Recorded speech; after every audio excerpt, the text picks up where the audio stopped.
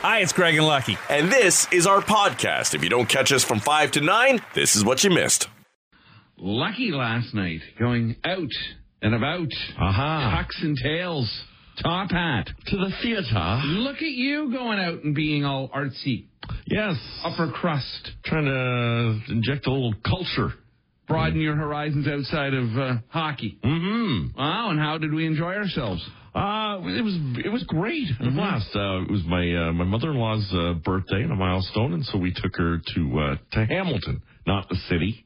Well, that's where you want to go for a milestone birthday. Very much differentiate, not the city. That would have been funny if you told her you were taking her to Hamilton and actually took her to Hamilton. We actually gave her a card last week because we wanted to give her a little heads up we were doing something.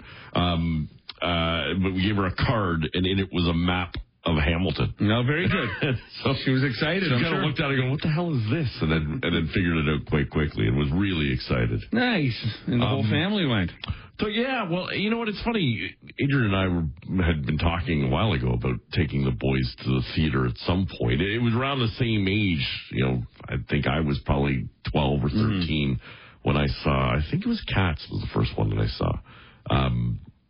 Cats or Phantom of the Opera, one of the two. Right. And thought it was just pretty incredible when I saw it. And so I thought, what would be a good chance? And knowing that her mom really wanted to see Hamilton, I thought, okay, well, this is it. Let's all do it for a big birthday and have a night out on the town. Nice. Very, very, very nice. And how did the boys enjoy the theater? They were blown away, actually. Nice. They came out thinking, wow, that was really, didn't know what to expect. Had a little idea in terms of, I think we'd watched Hamilton, not the boys, but Adrian and I had watched Hamilton on Disney Plus had it, right? Yep. And so we had watched it on a screen, and the kids kind of came by a couple times, stopped and looked, but they knew there was a lot of kind of rapping in it. There was the musical element to it, but didn't really know what to expect. And just the lights, the performances, the sound of it all when it gets that big and bright, they thought was pretty amazing. So they're going to give up the hockey sticks and take up theater. Right. Yeah. They're going to turn to you and say, we're not going to university, we're going to theater school. Right. Yes. Right. Well, I mean, it's a small cast. I think they said 21 people or something like that are in that entire cast. It's done quite well for, what's his name? The guy who wrote it. Manuel Miranda. Yeah, it's done quite well for him. And to be honest, as you watch that, I can't help but be amazed that one man came up with this. He read a book and went, wow, that should be a musical. Like, his life should be a musical, and then wrote this thing. And I think my mother-in-law was saying that she read, it took him a year. The first song was a year, like just that first number. And so it was a very long process to put it all together. But, boy, some people have talent. Yep, some do. Some do. Some do. Not us, but some do. Some of us just float through. I became interested in Hamilton and his story through my son, my oldest son. Him and his girlfriend are massive fans of it. I think they've seen it now 3 or 4 times in different cities. And I saw the Disney. I have not seen the live show.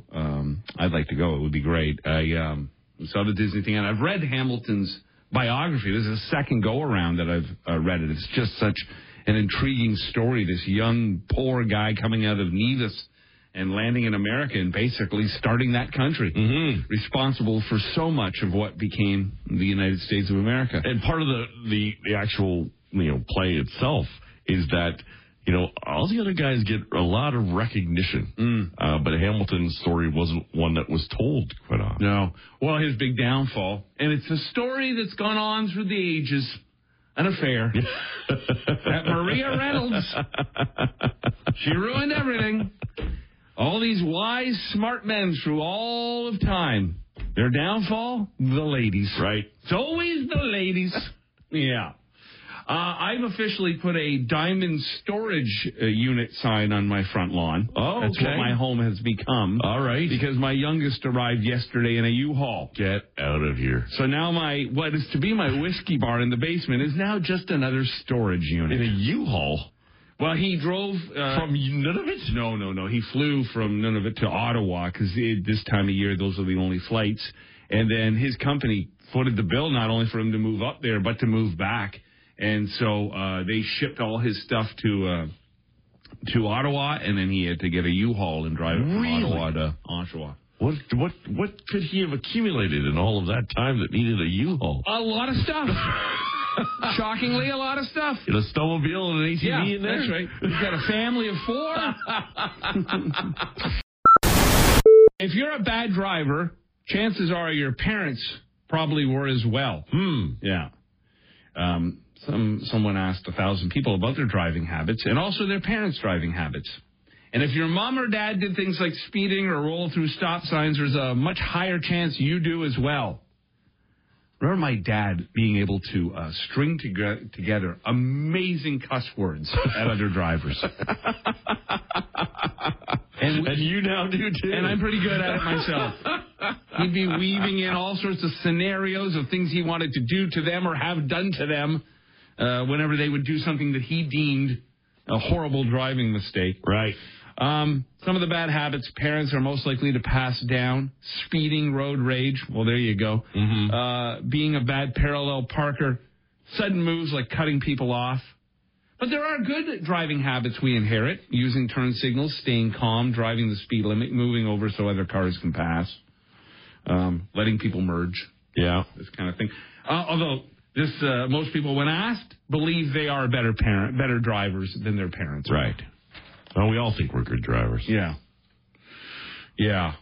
Now, speaking of cars, the people were asked about driving innovations, what we think the top driving innovations are of all time. Okay. And multiple airbags tops the list. So that's good. We're looking at safety over comfort and technology. For sure. That's commendable. The multiple airbags are good. I've luckily, knock on wood, I have never been in a car where the airbags needed to deploy. But from what I understand, they can be dangerous in their own right. Oh, definitely. Well, I mean, better with them than without. Yeah, I guess so. But then we go right back to the technology. GPS, satellite navigation, follows multiple airbags. Reverse cameras, power steering, parking sensors, self-parking systems, hybrid vehicles, electric vehicles, cruise control, Bluetooth. I would put automatic headlights on that list as well. Yeah. Because when I get into a car that doesn't have them now, it feels ancient. Yeah, do any cars not have them now? Yeah, yeah. There's still the really? that don't have. Like well, I mean, they all have running lights. Yes, but it's when the ones that sense when it's dark and automatically go to a full headlight system. Oh, okay. Not all cars have them. Huh? Even my 05 piece of junk had that. Oh, yeah. It's the only feature it did have. So I think that. I go, look. It didn't happen. The lights were just stuck on. Well, maybe that's the case. But when I go to sell it, I'm going to try to sell that as a feature. You think it says auto, but you can't read any of the signals on there have been long wiped off. My dash on that car lights up like a Christmas tree. Like I got every letter in the alphabet showing up. Do you have like a distance, a max distance you would travel with that now? Oh, yeah, I wouldn't. If I had to get downtown in an emergency, I would take it. Okay. But it barely leaves the driveway now. Right. It's going up for sale soon. I'm going to go do the old detailing on it and make it look. How are you going to get rid of that Christmas tree dashboard, though? It's being sold as is. As is. So it gets into the car, it's got a speedometer surrounded by black tape. I'm gonna sell it as a feature. Look at all the lighting in here. Interior lighting. Yeah. Like all the brake features. What is it? The ASP? ABS? Yeah, that lights up. There's another. That's important. ASS lights up. That's it just telling you. Yeah, it's just you're an ass. Now, heated seats, when it comes to driving innovations, way down the list. That does make some sense. It seems that some will say it's a godsend in the winter, but many feel like they've peed themselves. Yes. I mean, it's a good quick warm-up. Yeah. When the car hasn't warmed up yet. Yeah. The heated steering wheel is a fantastic innovation. When you get one of those things. Yeah. Oh, my goodness. In my old car, the steering wheel heats up, but that's just from the fire coming up from the engine. That John Stamos is a mean, mean man. He got Mary Kate and Ashley Olsen The Olsen twins fired from Full House. Really? During the first episode of filming. Girls were only 11 months old. John and Dave Coulier were supposed to be changing Michelle Tanner, who was played by the twins. But the girls wouldn't stop screaming. That's what 11-month-olds do. Yeah. John says they wanted to be anywhere else but there, and so did I. I couldn't deal with it, and I said, this is not going to work, so they got rid of them. Wow. He had some kind of pull for the first day. No kidding. Might have been a producer or something on the show, perhaps. Anyhow, 2 redheaded twins were cast to replace them. They couldn't cut it, in part because they weren't attractive enough. Really? That's 11 months old. Yeah. Well, hiring redheaded twins was your problem to begin with. Look at the scary thing that happened in, like, The Shining. Weren't they redheaded twins? Those scary girls? Okay. John says, I'm sure their parents loved them and thought they were attractive. Wow. He is a mean, mean man. Anyhow, after only a few days, he said, bring the Olsens back. These 2 redheaded twins are terrible. My goodness. Yeah. Were you watching many cartoons in the 90s? If you were, what do you think the favorite cartoon was? I would go straight to The Simpsons. It's not even on the list, but I think it might be because The Simpsons, I think, started in the late 80s. So maybe they only looked at 90s cartoons. Simpsons started, looked it up, December 17th, 1989. I mean, it was like a week out. So that's not considered a cartoon of the 90s? No, it doesn't even make the top 15. Come on. SpongeBob SquarePants is number 1. Oh, really? Then Animaniacs. Arthur, I remember Daniel, my oldest, watching that, liking that, reading his books. Family Guy, Batman, the series. Well, Family Guy must have started. Oh, probably it did start because The Simpsons were so big and there was a knockoff of The Simpsons. The late 90s. Rugrats, Pokemon, South Park, The Magic School Bus, The Wild Thornberrys, Doug, The Powerpuff Girls, Spider-Man, Dexter's Laboratory, and Darkwing Duck. Hey, speaking of SpongeBob SquarePants, I just found out recently, watching some YouTube videos, and it was a Rich Eisen interview with the guy from Shawshank who played Lieutenant Hadley, the bad guy, the head guard. Yeah, right. He's the voice of Mr. Krabs in SpongeBob SquarePants. That's a good gig. Those voice acting things. It's the best. You just wouldn't think of it. Yeah. Oh, that's interesting. Yeah. Ryan Gosling was concerned about playing Ken in this upcoming Barbie movie because he doubted his Kenergy. Oh. Yeah. I thought it because he'd have to become a eunuch. Right. Well, he had to have the surgery to have it removed. Yes. He says he wasn't convinced. It really took a while. He doubted his Kenergy. He says, I didn't get it, I didn't see it, but Margot Robbie and the director, they conjured this out of me somewhere. Margot Robbie could conjure anything. That's right. Out of any man. I'm not sure if I can play this role, but it's beside Margot Robbie, so let's give it a try. She's going to be dressed up like Barbie. Oh, I don't know. I'm just living my life one day. The next day, I'm bleaching my hair and shaving my legs and wearing neon outfits and rollerblading down Venice Beach. I'm waking up in the morning asking why there's fake tanner on my sheets. Why am I wearing jackets without shirts? What has happened to me? There must be a moment where you're in costume going, is this really what I do or going to work? And they must make package jokes. There must be some reference to Ken and his lack of cojones. Is tea and sugar missing? Steven Spielberg regrets editing the guns out of E.T. E.T. the Extraterrestrial celebrated its 20th anniversary in 2002. Spielberg made a noticeable revision. He edited out the guns held by the government agents and replaced them with walkie-talkies. He did that in the original? No, in 2002 for the 20th anniversary. Oh, really? Now it's the 30th anniversary. He's put the guns back. Oh, okay. I don't know. He doesn't explain why he replaced them with walkie-talkies, but he says it was a mistake. He says all movies are kind of signposts of where we were when we made them, what the world was like, and what the world was receiving when we got those stories. Now, maybe back in 2002, maybe something was going down in the U.S. Maybe there had been a mass shooting or something. Mm-hmm. Maybe he was just sensitive to the gun thing. I don't know. Or maybe, when did Waco happen? Maybe it was around the time of the government. Oh, that was more 90s, I think. Was it? Yeah. I just watched a documentary on that. You forget how crazy that whole situation was. Now there's documentaries being made on it and also movies. I think a new movie's been produced about it. And Harry Belafonte, 96 years old, he passed away. He was an actor, a singer, an activist. He did so much. He was the first non-white actor to achieve a leading man status, even before Sidney Poitier. Really? Yeah. They were also longtime friends. He marched with Martin Luther King. He worked on the USA for Africa, helped organizing the single We Are the World to raise money to fight famine. So he had a really long career, an amazing life, and did much. So at 96, that's more to be celebrated, I think, than to be saddened by. Daylight come and me want to go home. We all have heard the term Karen. Karen's been around since COVID. Karen is basically a middle-aged, white, entitled female. There are male Karens. They're known as Terrys, from what we understand. They're not as prominent, except on flights.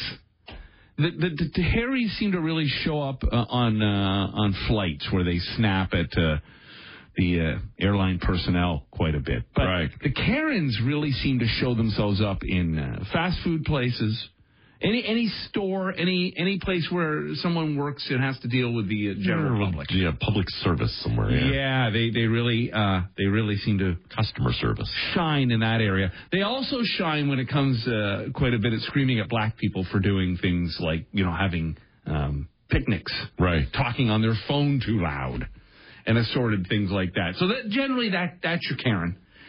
So some surveys were done about where in Canada will you find the most Karens? Where do we grow our most of our Karens? Okay. And for a province, Alberta. Yeah, the oil sands there. Top of the list for the most Karens. Okay. If you want to avoid Karens, they say the East Coast. There's all right. Not as many Karens there. Then they narrowed it down to cities. And big round of applause for southwestern Ontario. Really? Windsor, Ontario, across all of Canada, has the most Karens. Wow. Yeah. Big numbers. Like they did it on a scale of for every 100,000 homes. Yeah. And it's 6 point something for the amount of homes that possess a Karen in it in Windsor. You spent some time there. Any dealings with... Well, you know me. I'm a Terry. Karen wasn't a thing back then. I certainly, and this is probably kind of my dislike of the hockey parents, but I know there was a lot of hockey moms who could have been labeled as Karens, right? Back in the day, if we had that term. That's a nationwide phenomenon in Canada. Yeah, that's very true. But then I think hockey parents in general are Karens and Terrys. I don't think a sense of entitlement with Windsor, Ontario. Funny enough, you wouldn't, because it's seen and thought of as just a blue-collar town, much like Oshawa. Very, very much the same with the auto industry and that, and being attached to a big city right next door. Yeah, we are part of the GTA, but we have Toronto there, as they had Detroit right there. Is it the U.S. connection? I don't know. Cross-border thing? They get inundated with a lot of American news and that's all they know. That's all they know. People that I mingled with when I lived there, who were born and raised Windsorites, knew much more about American history than they did about Canadian. Like you still use Fahrenheit as your... But I always have. Yeah. There's a thing that drives me flippin' crazy. With the old, I don't know something, it was before I was born thing that drives me insane. Right. This drives me insane, too. When people, it's probably a millennial thing, but I even see others who try to act like they're still millennials, but they're really not. They're outside of the millennial thing, but they're trying to hold on to their youth. I'll say, it was 80 degrees, or my pool is 86 degrees. I don't know what that is. Right. It's 86. I'll go, okay, here's some simple math. You understand math, right? What's 0? Do we think 0 is cold? Probably, right? Do we think 100 is hot? Probably. So I think 86 is hot. I think even an average person with the intelligence of a shoehorn could understand could understand what 86 degrees would mean. Right. But it's just not how we generally talk about temperature. But there's a mix and mingle between the Fahrenheit and the Celsius and the metric and whatever the other one's called. Because we'll still say inches and yards and feet. Right. We'll still say that. Yes. But for some reason, the temperature thing is a big hang-up. Mm-hmm. Which, for me, honestly, always saying, well, it's only 17, or it's 11, or it's 10, doesn't make any sense. That sounds really cold when it's not that bad when you do it in metric. So we say it's 21. Right. Which is actually whatever it is in Fahrenheit. Right. But whatever that is in Fahrenheit sounds more realistic to me. 21 doesn't seem like a warm temperature. So it doesn't seem like a warm temperature? No, because it's a low number. You know what it is? No, I have no It's idea. 70. Yeah, but 70 sounds right. Oh. If it's 70 degrees, that's warm. 21, it doesn't sound warm. It's a low number. But honestly, though, when I say to you, it really drives me insane. When I say to you it's 86, you have some understanding that that's hot. I would say yes, but more because I worked at an oldie station where we had to give both. This oldie stuff. Right. Drives me crazy. Uh-huh. But it's just simple math. Higher numbers, hotter. How difficult is this to understand? It's absolutely ridiculous. Drives me crazy. I don't know that. It was before I was born. Oh. I just want to duct tape everybody's mouth that says that. Anyhow, Windsor, congratulations. You have the most Karens. And you were asking me why. Well, there is a lot of money there. It's a very wealthy town because the tool and die industry was massive. The auto industry, a lot of, not so much now, of course, but at one time, there was a lot of people, as you know, unionized jobs, making great money and very, very cheap to live there. So you could afford a gorgeous home in Windsor. At one time, it's gotten expensive like everywhere has, but not comparable to Toronto. But you could buy a home on Lake St. Clair with a dock and a boat, pushing a broom in the auto industry. So there was a lot of money, and with a lot of money comes what? Entitlement. Mm-hmm. And with entitlement comes Karens. And I think that's got a lot to do with it. So congratulations, Windsor. Karen. Karen. Yes, Karen. You what? Why did you do that? Why did you do that, Karen? She's alarming but disarming and a really very charming modern girl. Karen. Illegal search! Craig and Lucky. Weekday mornings On 94.9 The Rock. Here's an important debate that's happening online. Is your thumb a finger? People need to know. Not everyone agrees. Really? Well, of course. It's online. You don't agree on anything. Not a quarter of people, so not many. I mean, you don't call it a finger. You call it your thumb. It's got a different name.